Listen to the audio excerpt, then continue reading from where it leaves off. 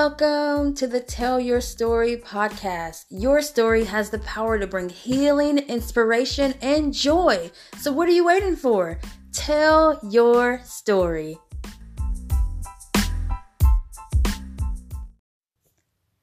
Tellers, we're going to tell the story of the Bible by just reading the Bible. We'll take 4 chapters out of the entire Bible and read them.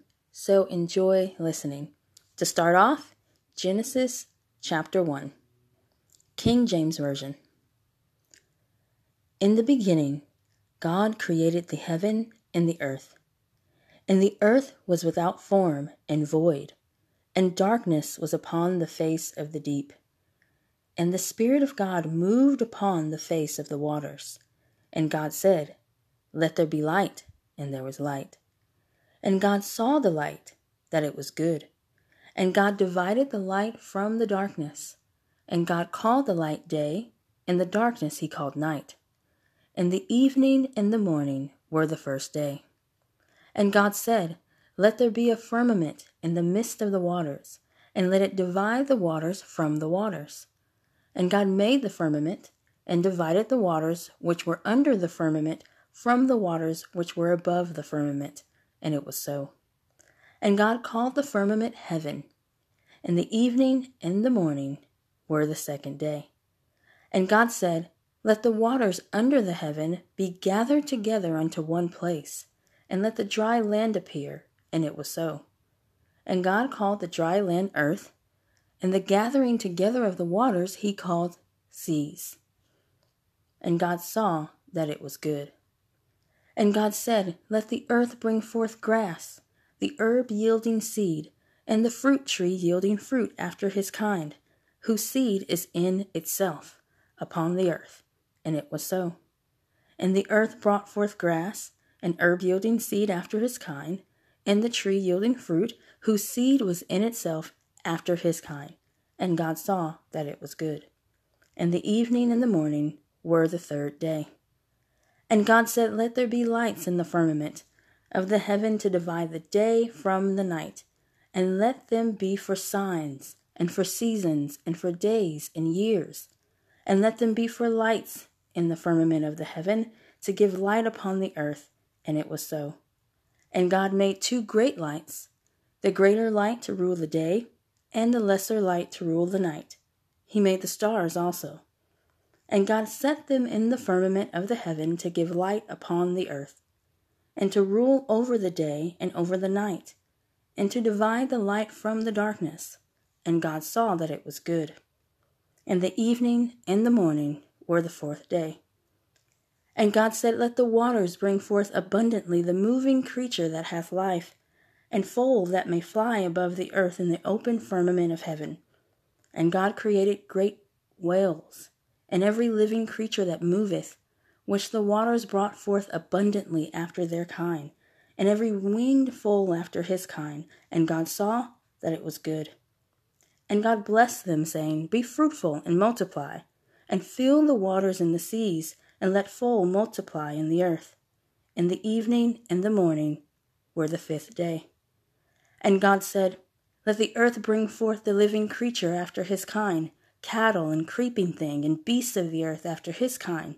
And it was so. And God made the beasts of the earth after his kind, and cattle after their kind, and everything that creepeth upon the earth after his kind. And God saw that it was good. And God said, "Let us make man in our image, after our likeness, and let them have dominion over the fish of the sea, and over the fowl of the air, and over the cattle, and over all the earth, and over every creeping thing that creepeth upon the earth." So God created man in his own image. In the image of God created he him. Male and female created he them. And God blessed them. And God said unto them, "Be fruitful and multiply, and replenish the earth, and subdue it, and have dominion over the fish of the sea, and over the fowl of the air, and over every living thing that moveth upon the earth." And God said, "Behold, I have given you every herb bearing seed, which is upon the face of all the earth, and every tree, in the which is the fruit of a tree yielding seed, to you it shall be for meat. And to every beast of the earth, and to every fowl of the air, and to everything that creepeth upon the earth, wherein there is life, I have given every green herb for meat. And it was so. And God saw everything that he had made, and behold, it was very good. And the evening and the morning were the sixth day.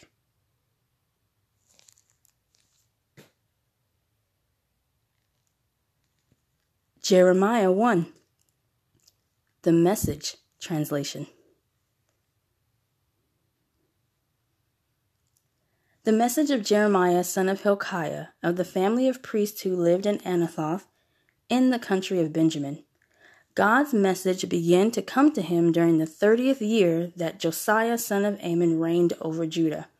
It continued to come to him during the time Jehoiakim, son of Josiah, reigned over Judah. And it continued to come to him clear down to the 5th month of the 11th year of the reign of Zedekiah, son of Josiah, over Judah, the year that Jerusalem was taken into exile. This is what God said.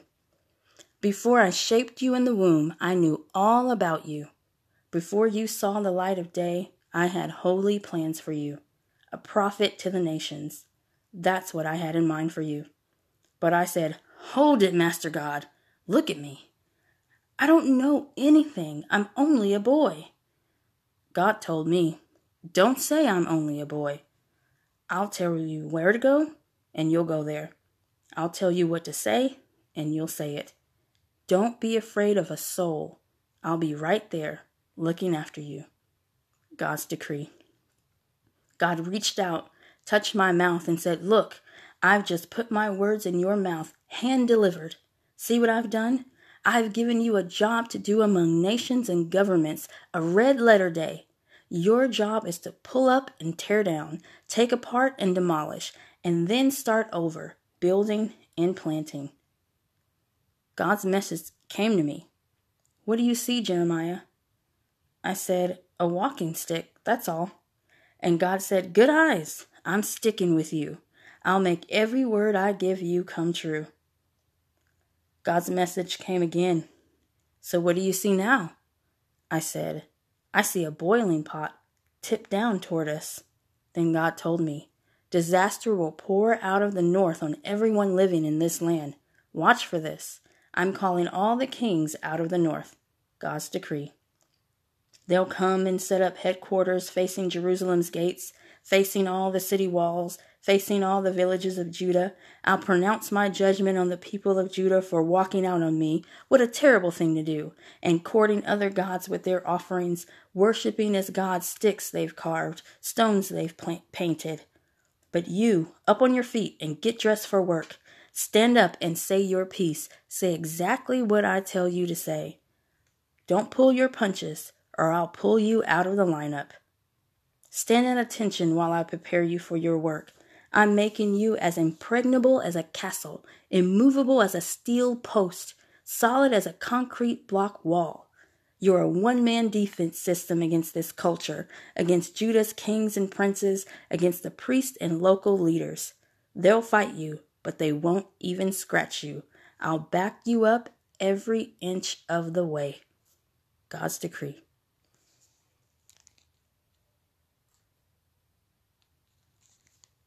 John chapter 1, the Passion Translation. In the beginning, the living expression was already there, and the living expression was with God, yet fully God. They were together face to face in the very beginning. And through his creative inspiration, this living expression made all things, for nothing has existence apart from him. A fountain of life was in him, for his life is light for all humanity.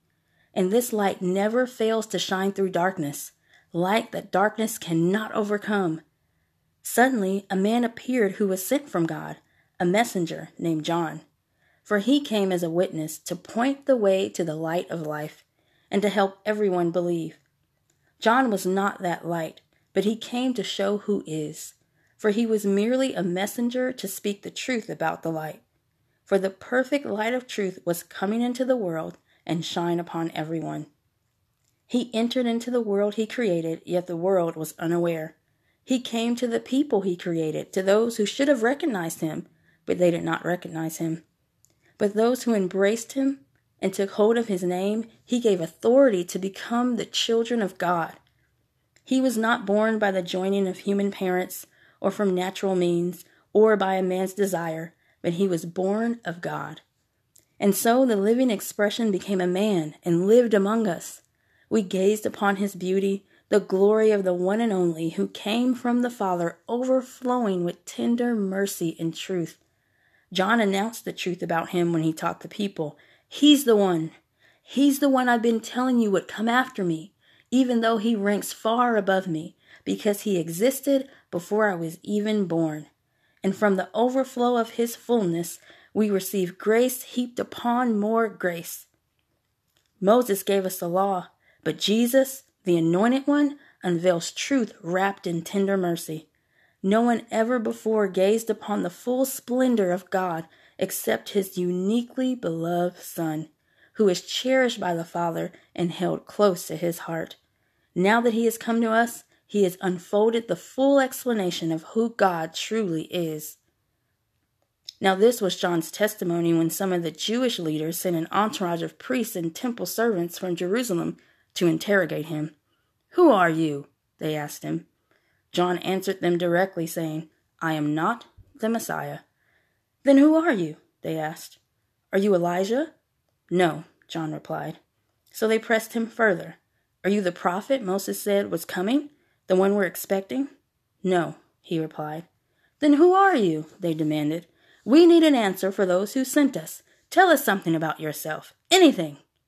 John answered them, "I am an urgent, thunderous voice, crying out in the desert, 'Clear the way, and prepare your hearts for the coming of the Lord Yahweh.'" Then some members of the religious sect known as the Pharisees questioned John, "Why do you baptize the people, if you are neither the Messiah, Elijah, nor the prophet?" John answered them, "I baptize the people in this river, but the one who will take my place is to be more honored than I. But even when he stands among you, you will not recognize or embrace him.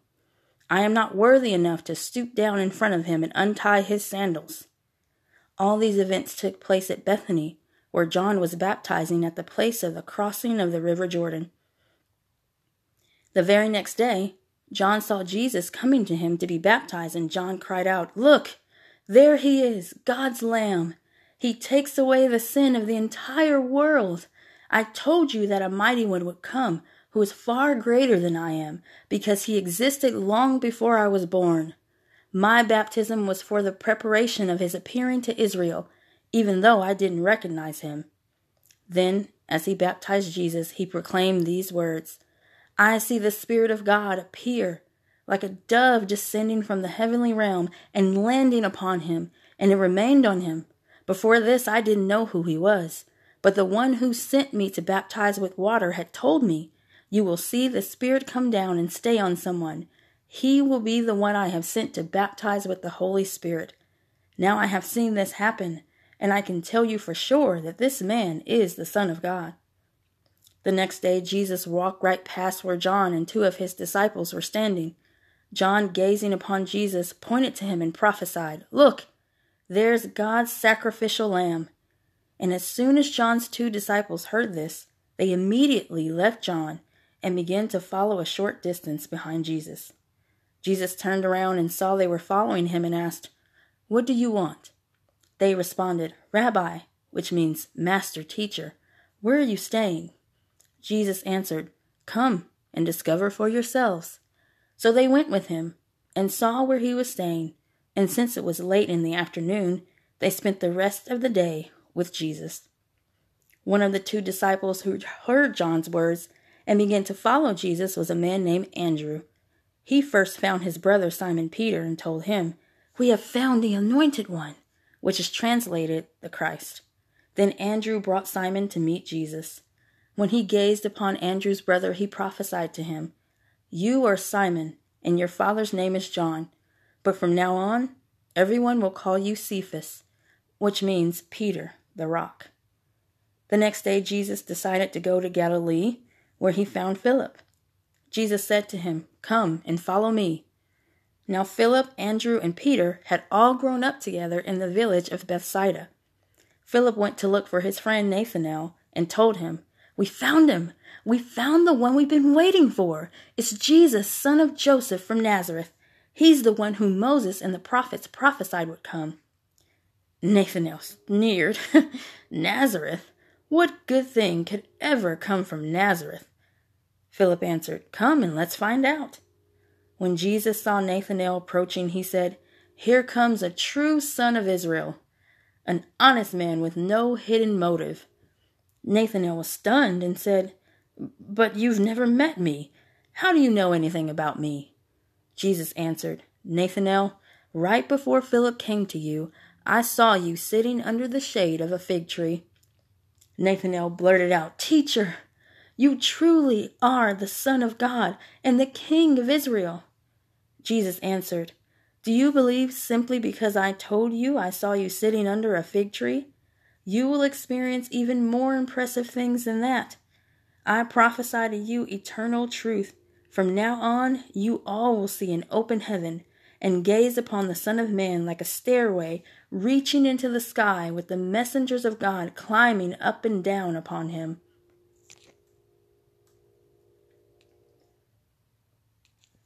Revelation 1, Amplified Version. This is the revelation of Jesus Christ, his unveiling of divine mysteries, which God the Father gave to him to show to his bondservants, believers, the things which must soon take place in their entirety.